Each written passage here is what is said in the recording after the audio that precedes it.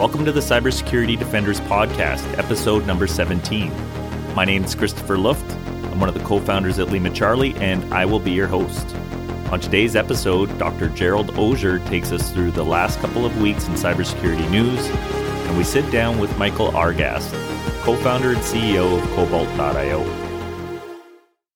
Hey, what's up, everybody? I'm Jerry, and this is the Simply Cyber Report, powered by Lima Charlie.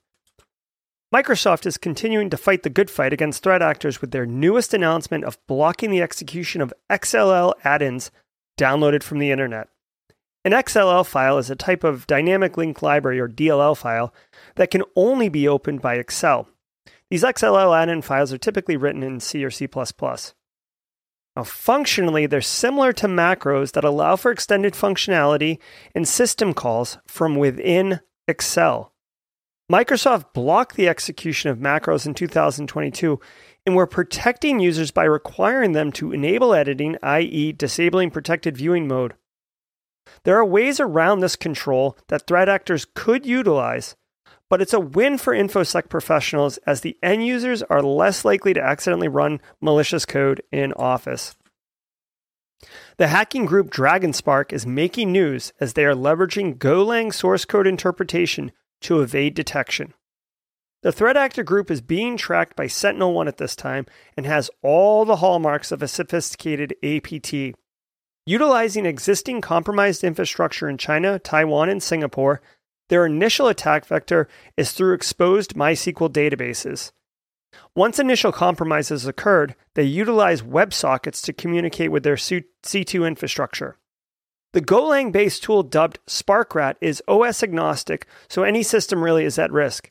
It's a feature-rich post-exploitation suite with at least 26 supported commands that include industry-standard ones like information stealing, Windows operating system function calls, and the ability to update its payload listing and the actual SparkRat tool itself. If you're familiar with the China Chopper commodity malware web shell, be sure to add that to your indicators of compromise, as DragonSpark loves them some China Chopper for returning access. Be sure to update your threat hunting playbook as threat actors are turning to Sliver, an open source C2 framework, to replace the more popular frameworks that you may be familiar with like Cobalt Strike and Metasploit. Released in 2020, Sliver is a Golang-based post-exploitation framework from the security company Bishop Fox and actually has legitimate business uses for red teamers, but it's increasingly being weaponized by criminals. Sliver has a modular framework and is fully featured with capabilities to facilitate privilege escalation, lateral movement, credential theft, and persistence. All your classic post-exploitation framework favorites. The amount of Sliver seen in the wild isn't significant at this time, but there has been an uptick in activity, though that's why I'm sharing it with you. Cybereason has an excellent blog post write-up that I would recommend that you check out to include things like how the red teamers are using it, how blue teamers can detect it, and how purple teams can use it to tune their controls in their environment. Also, they have the indicators of compromise, so you can introduce that to your threat hunting activities to ensure that Sliver hasn't slithered into your network. Now, I know WordPress compromises are almost as a meme at this point, but surprise, surprise, over 4,500 WordPress sites have been hacked and are driving victims to sketchy, malicious pages. Now, threat actors aren't defacing the websites of these WordPress sites, right? That's so 1990s. But they are inserting obfuscated JavaScript into the index.php file on the compromised website. The redirect is configurable by the threat actors, allowing a bit more modularity. The redirects that have been seen in the wild go to legitimate sites, I assume for some type of ad revenue for the threat actor, and also malicious sites for more traditional attacks like watering hole credential harvesting, or even fake virus call to a fake Microsoft support line to take on fake tech support and basically get scammed out of money. Google has gotten involved and is actually blocking at least one malicious domain associated with this campaign, but be sure to educate end users, keep those WordPress sites least used, turn off services and plugins you don't need, and also use unique creds for accessing the backend, especially the admin access. Baby, come back. You can blame it all on me. I'm sad to report that Emotet malware has made another comeback, and this time with new evasion techniques. Emotet was originally taken down by a coordinated international law enforcement operation, and it has reemerged and continues to be very effective as an initial attack vector. Emotet's claim to fame is not its humble banking Trojan roots, but its ability to be a highly effective malware distributor. Because of its modular nature, once it's running on an endpoint, the payloads threat actors need or have contracted out to other criminals can be deployed quite successfully. Emotet has now upgraded their lateral movement capabilities through SMB spreading via a hard-coded list of username and passwords, so make sure you're changing the default creds on your infrastructure. Emotet is spreading through infected Excel files for initial infection and then executing via macros. Now, you may think, well, macros have been nerfed by Microsoft, and we heard about the XLL files earlier, so what's the problem, Jerry? Well, clever criminals have discovered that the Microsoft Office templates folders actually is a trusted location by Microsoft and will run macros if placed in there. So threat actors are tricking end users into placing the malware-laden Excel files into those template folders and then executing or detonating them. Hopefully this gets tampered down, as Emotet is highly effective at spreading malware, and nobody wants that. Now remember to check out simplycyber.io/streams to get longer form, deeper dive cyber threat briefings every weekday morning. I'm Gerald Ozier from Simply Cyber. Consider yourself armed with knowledge. Next up, my conversation with Michael Argast, founder and CEO of Cobalt.io. Please introduce yourself and tell us what your company does. Sure. I'm Michael Argast. I'm the CEO and co-founder here at Cobalt.io. We build security programs for small and mid-sized companies. A lot of work with high-tech startups. That's been a key area for us over the last 4 years. We've worked with almost 250 organizations globally now at this stage, helping them, protect their data, get risk-based security programs in place, and achieve compliance. So that's us in a nutshell. Come in and do an evaluation and then set them up with the tools and monitoring that they need to be secure. Yeah, we do everything from 7x24 security monitoring, we provide awareness training, vCISO as a service. But a lot of what we do is actually for high-tech startups, one of their key drivers is compliance. So this is things like helping them get to SOC 2, ISO, HIPAA, those sorts of things to, basically use security as a lever to unlock growth, right? And so that's a big part of the business that we're involved in as well. Very cool. Your origin story is a little bit different than most cybersecurity companies. Can you get our listeners up to speed on how Cobalt came to be and how you sort of ended up at the helm? Yeah. So, I think my origin story is a little bit different than a lot of startup stories, but I think every startup story is, of course, its own unique beast.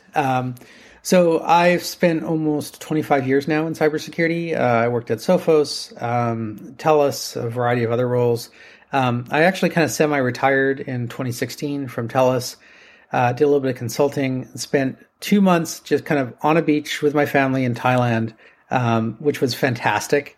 After spending 2 months on a beach with my family in Thailand, I was itchy to do a little bit of work, as you are sometimes. And I went to a colleague of mine, Steve Munford, who's currently the CEO at Trulioo, and said, "Hey, do you got any gigs that would be interested?" And he's like, "Get a job." And I'm like, "I don't want a job." And he's like, "You really should, get back to work." Anyway, so 2 weeks later, he introduced me to Boris Wirtz and Pankaj Agarwal, who are my two co-founders. And they are serial investors, and also in Pankaj's case, serial entrepreneurs, who had worked on a bunch of different projects together and wanted to do something kind of, as a team. And the thing that they decided they wanted to do was a cybersecurity services company. The thing they had absolutely no experience in at all was cybersecurity. And so they were looking for a CEO to come in and help them build a business. And so very almost the reverse of a traditional CEO with an idea, goes out and found something, goes and seeks capital. This is like capital looking for a CEO.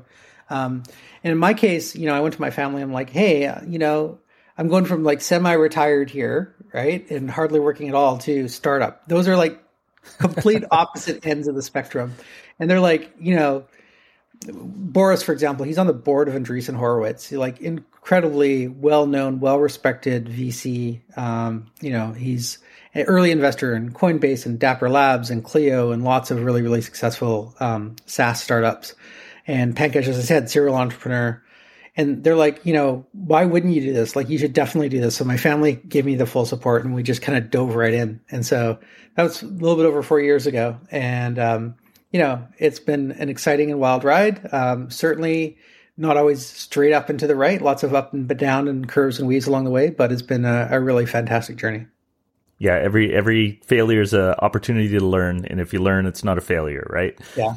The other part of that that's a little bit different is, having been in cybersecurity for 20 odd years, I'm like, well, why am I getting back in? Like, there's lots of other people out there who are skilled at different things and are solving lots of interesting problems. Like, what's the problem that's worth solving in the market? And the real strong feeling that I had and still have is that the problem we're solving in the market was small and mid-sized businesses, right? Like, this is totally underserved, not focused on. Everybody spends generally their energy on enterprise. You do have, the occasional independent consultant stuff who'll work with a bunch of small businesses, but it's not like trying to do something at scale, right? And so I'm like, if I can come back to the market and, make a real dent in not tens or hundreds, but eventually thousands and tens of thousands of small businesses, that'll move the needle for security. And that's a worthwhile thing to undertake. Oh, that's great. And it actually leads into my next question, which is traditionally hiring an outside security team is very expensive, which is why most small and medium-sized businesses don't have very good security postures. What is it about Cobalt's approach that allows you to offer a high level of service while keeping that overhead low? Yeah, so there's a couple things. So one of them is, if you look at the way most organizations will hire an outside security team, and again, back from the enterprise approach, is they'll work with a contracting or service provider, one of the 4-letter agency organizations, big consultancy kind of thing. And that organization will go out and build a team and then add 30-40% markup and then put that team in the customer. So really all you're doing is you're outsourcing recruitment effectively. And then hopefully they're also managing that team and dealing with a lot of the personnel issues and stuff like that.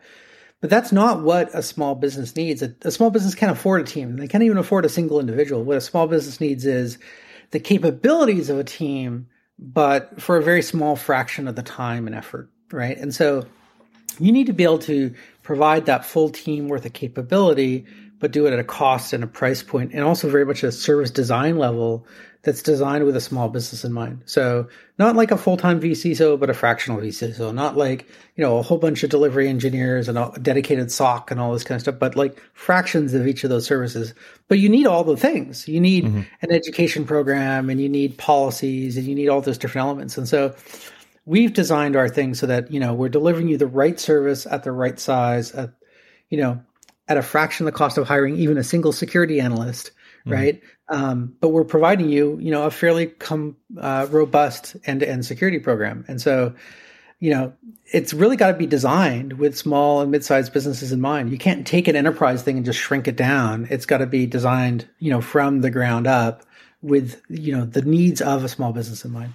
And a great example of this is something like, we do a lot of gap assessments you mentioned earlier, for our clients. The way you run an enterprise gap assessment is like, it's a several weeks long process. You end up with a 50-page report. There's a lot of very detailed inspection and evidence gathering and all this kind of stuff.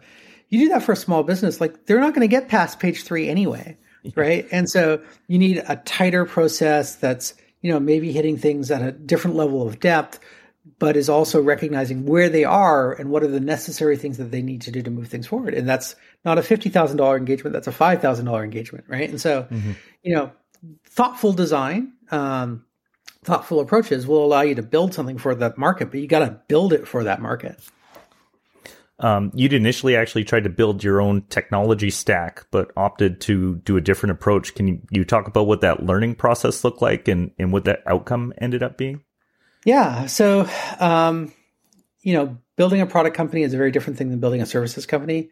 We were building a services company, but thought we had to innovate on product to create some price and cost differentiation. And the reality was we weren't funded to do that. We weren't funded and resourced to spend a year or two in development, building a product and then building a service around that product. And so, it's quickly apparent, maybe not as quickly as it should have been, that was not a very effective approach, right? Like to build the technology from scratch, and from scratch is of course an exaggeration. Like we were basically building a SIM equivalent on Elastic, so that we can build a SOC service.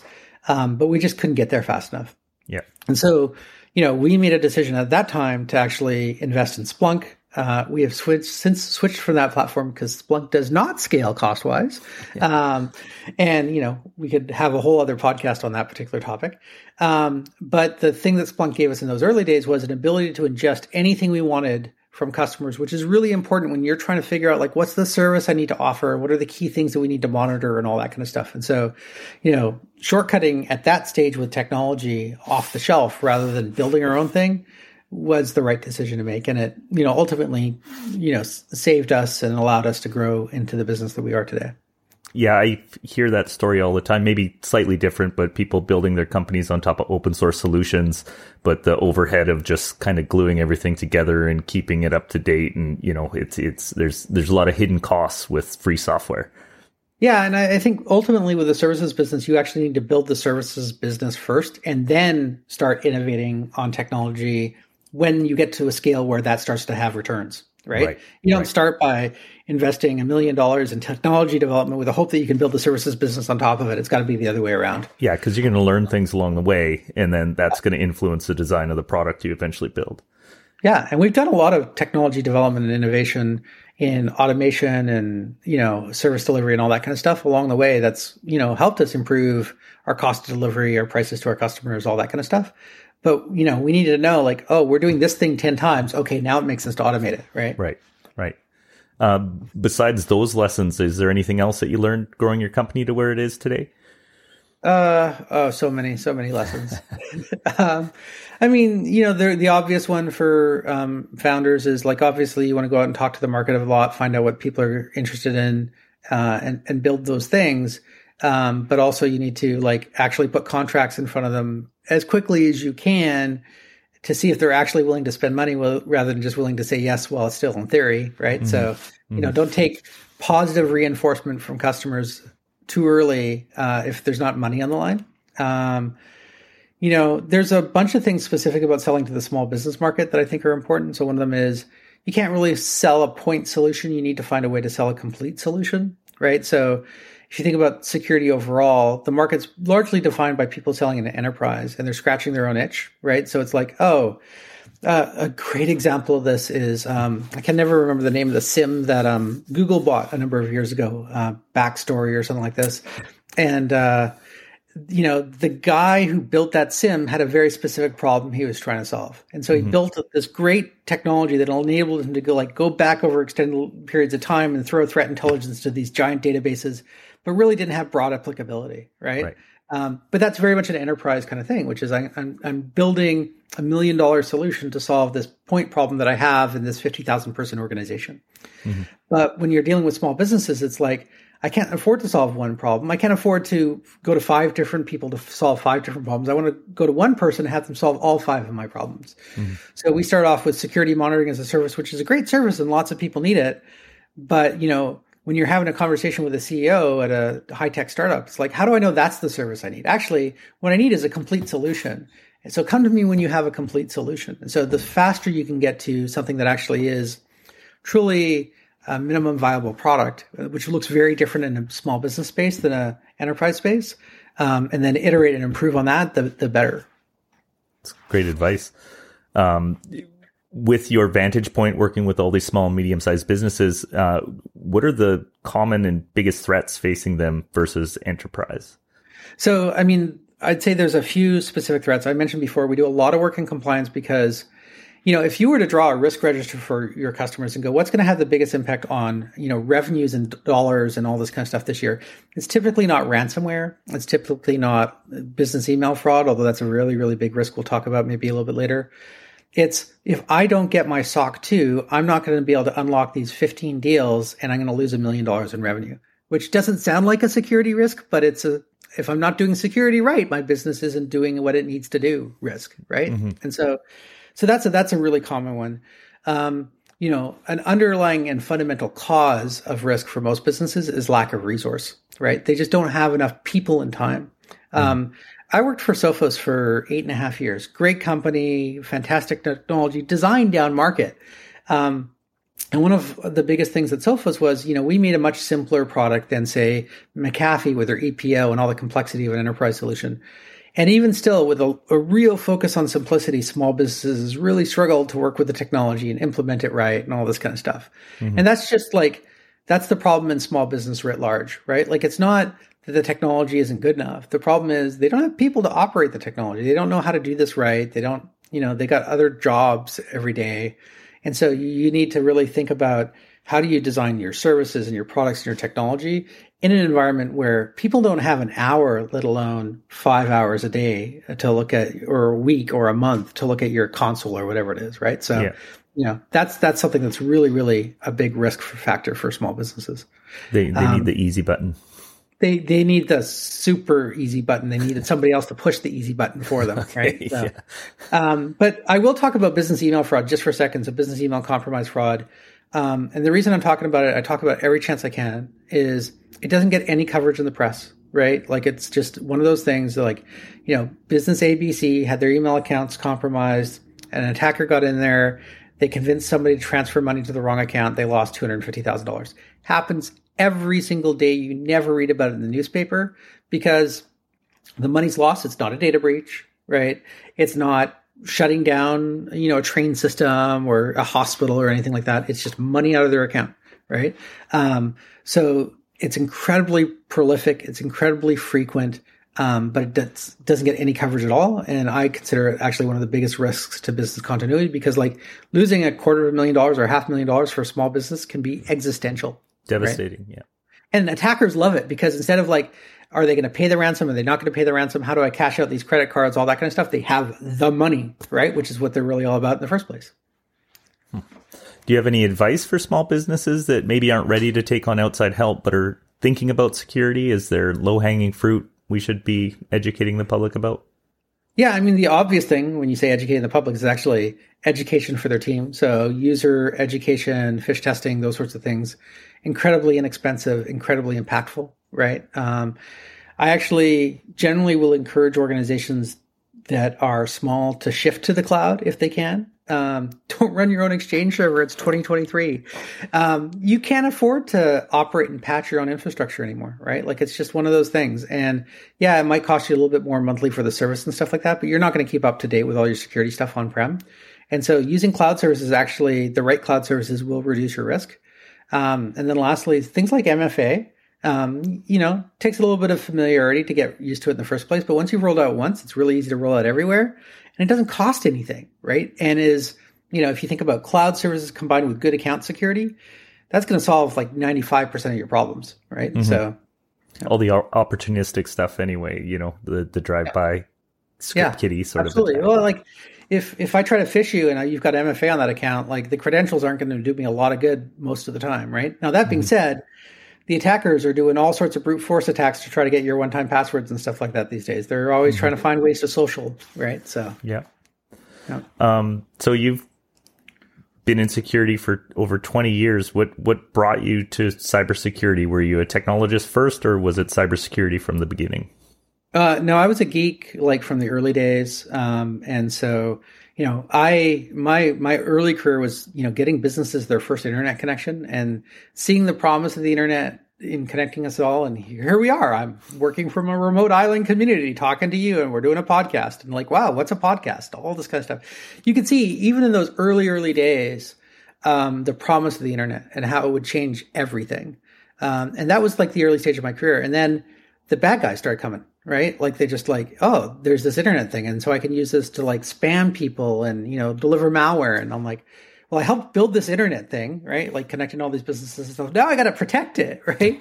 And, so as a geek, I was running a Linux server in my basement, as we all did back in those days. And, had my own mail server and all this kind of stuff. And a job opportunity came up with a company called ActiveState, which then became part of Sophos. And they were in the anti-spam space. And I'm oh yeah, spam. I could see this as a problem because I'm running on my own mail server. I could see all the spam that was going through it. And I'm yeah, this is exciting, right? So that was my first job in security. And of course, anti-spam turned into all the bad stuff and, turned into a lifelong passion. And the thing that I really like about security, if you think about my early days about being internet and connectivity and all this kind of stuff, like eventually it just got to be faster and faster pipes. And that's kind of boring. Like, yeah, all right, you got a T1, you got an OC3, you got dark fiber. It's like it's a faster internet pipe. Like, it's different technology. But with cybersecurity, it's like different attack vectors and social engineering and new technology stacks in the cloud. And I love learning, and you can never stop learning and be relevant in security. Like everything that I thought was true 16 years ago is not true today because the technology has completely changed from underfoot, right? So, yeah, it's great. It's a great industry to be part of. Going and looking back at spam as a problem to now, what has been the biggest shift in cybersecurity, like the attack vectors or the flavor of attacks that are coming through? Is there anything that stands out as a shift? Yeah, I mean, obviously, we're all hyper-connected in a way that we weren't 20 years ago. Like, we all have smart devices in our pockets that really change, like, just how people can get to us, and they get to us from a whole bunch of different channels. But, the thing that hasn't changed, to reverse the question, is, like, ultimately, it's attackers attacking people, right? Like, it's attackers working on, the fact that we will make poor judgment, that we will react with our lizard brain to a sense of urgency, that we can be, scared into taking certain actions. And so, I would say, although technology has changed and defenses have changed, and there's like 15 different layers of protection in EDR and XDR and MDR and all these different things, at the end of the day, like if I can convince you to go to your bank account and transfer money into the wrong account through social engineering, like that hasn't changed, right? Yeah. And so, that's something that I think, ultimately the human condition aspect of cybersecurity has been one through line that has continued and remained constant. Along with Cobalt, I noticed that you're the founder and CEO of something called Sky Northern. Can you tell me a little bit about that? That was my semi-retirement lifestyle business. So I mentioned I retired from TELUS and I was on a beach in Thailand. And shortly after retiring from TELUS, I was working with a local security community, part of ISACA, called BC Aware. And we were running this conference. And they're like, Michael, we're going to give you a booth, right? And I was like an independent one-man consultant at the time. I was just doing advisory work and stuff like that. I'm like, well, what am I going to do with a booth, right? Like, I'm not even trying to work here. And one of the things that had occurred, so one of my ways of learning when I'm trying to get into a new domain area is to sit down with 15 different experts of that domain over a coffee and pick their brains, right? So like, what books should I even read? And which books should I ignore? What should I focus on? All this kind of stuff. And so when I hung up my hat at TELUS as a full-time employee and decided I wanted to just dabble with consulting as a part-time retirement gig, I sat down with 15 different cybersecurity consultants and said, tell me about being in cybersecurity consulting.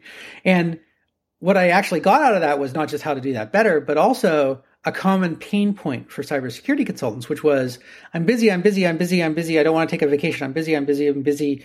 My contract's over. Now what?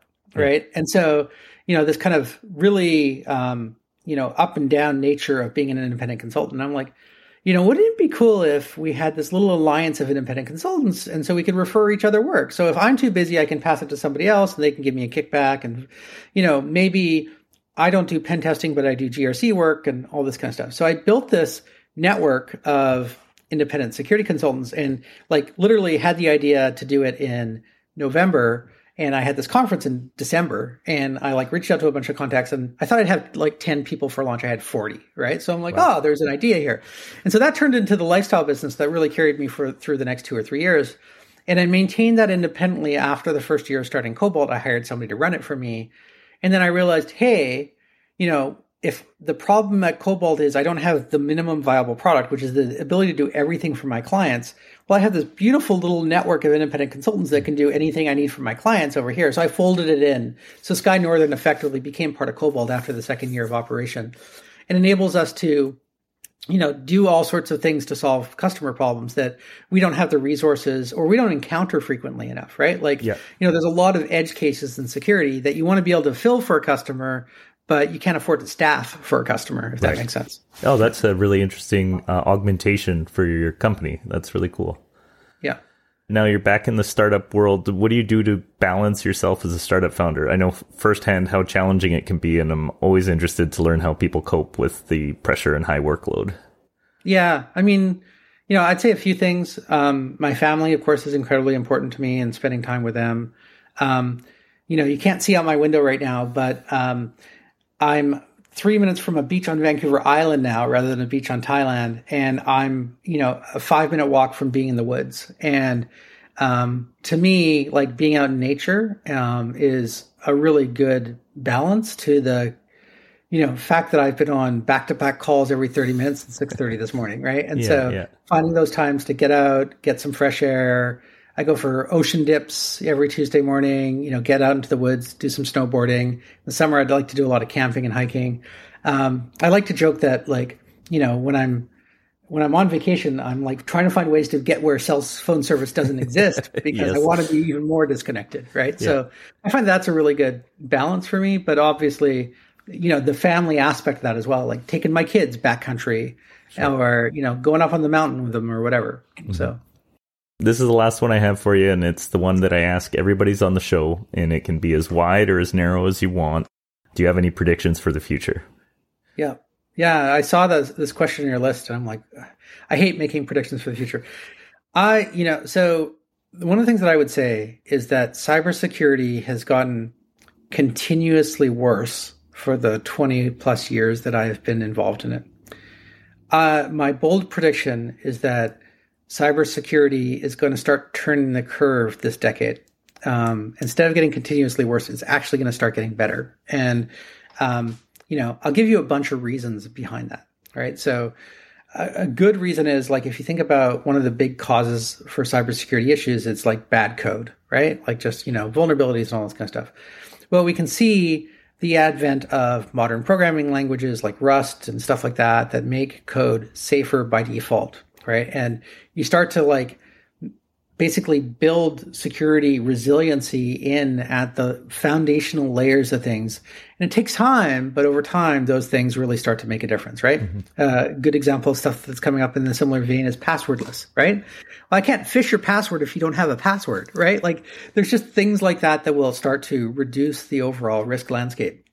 And then, an interesting second order effect. I'm always interested in these second and third order effects of the war in the Ukraine, of all things, right? So, the war in the Ukraine, Russia, Ukraine, horrible, horrible situation. Russia starts conscripting people, right? Well, where do you live right now that you can be a cyber criminal, that you're beyond the reach of Western law? Russia. Right? What happens when Russia tries to conscript everybody and millions of war-age Russians leave the country that were cyber criminals, right? Now they're within reach of Western authorities. Like one of the biggest long-term issues within cybersecurity overall has been it's a global domain and we can't get to the bad guys. Mm-hmm. Well, that's starting to change, right? And it's starting to change for just a totally weird set of unexpected reasons. It's not because the Russians are letting us get them. It's because the Russians are turning them out because they don't want to go to war, right? So I think that the 2020s is actually a time where at the end of this decade, we're going to go, actually, security is in a better situation than it was at the start of the decade, which is, for me, it's the first time in my career I feel like I could say that. Although I think the next couple of years, we're still on the rise, unfortunately. Right. Well, it's nice to hear something optimistic for once. Usually it's pretty doom and gloom. Awesome. Well, Thank you so much for being on the show, Michael. I really enjoyed talking to you. Likewise. Yeah, I really appreciate the opportunity, and I look forward to hearing from people as they listen, and hopefully, if they want to, get in touch, they can reach out to me on LinkedIn and all the other usual socials. So. Okay, that's great, and I'll put your contact in the show notes when we publish.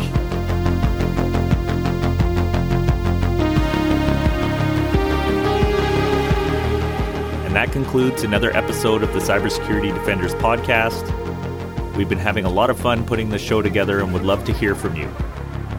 Any criticisms, suggestions, or high fives can be sent to defenders@limacharlie.io. I would also like to thank you for listening in. If you've enjoyed the show, please consider sharing it with someone or leaving a rating or review. And don't forget to subscribe on whatever platform you're listening from. Thanks for listening in. We'll see you on the next episode.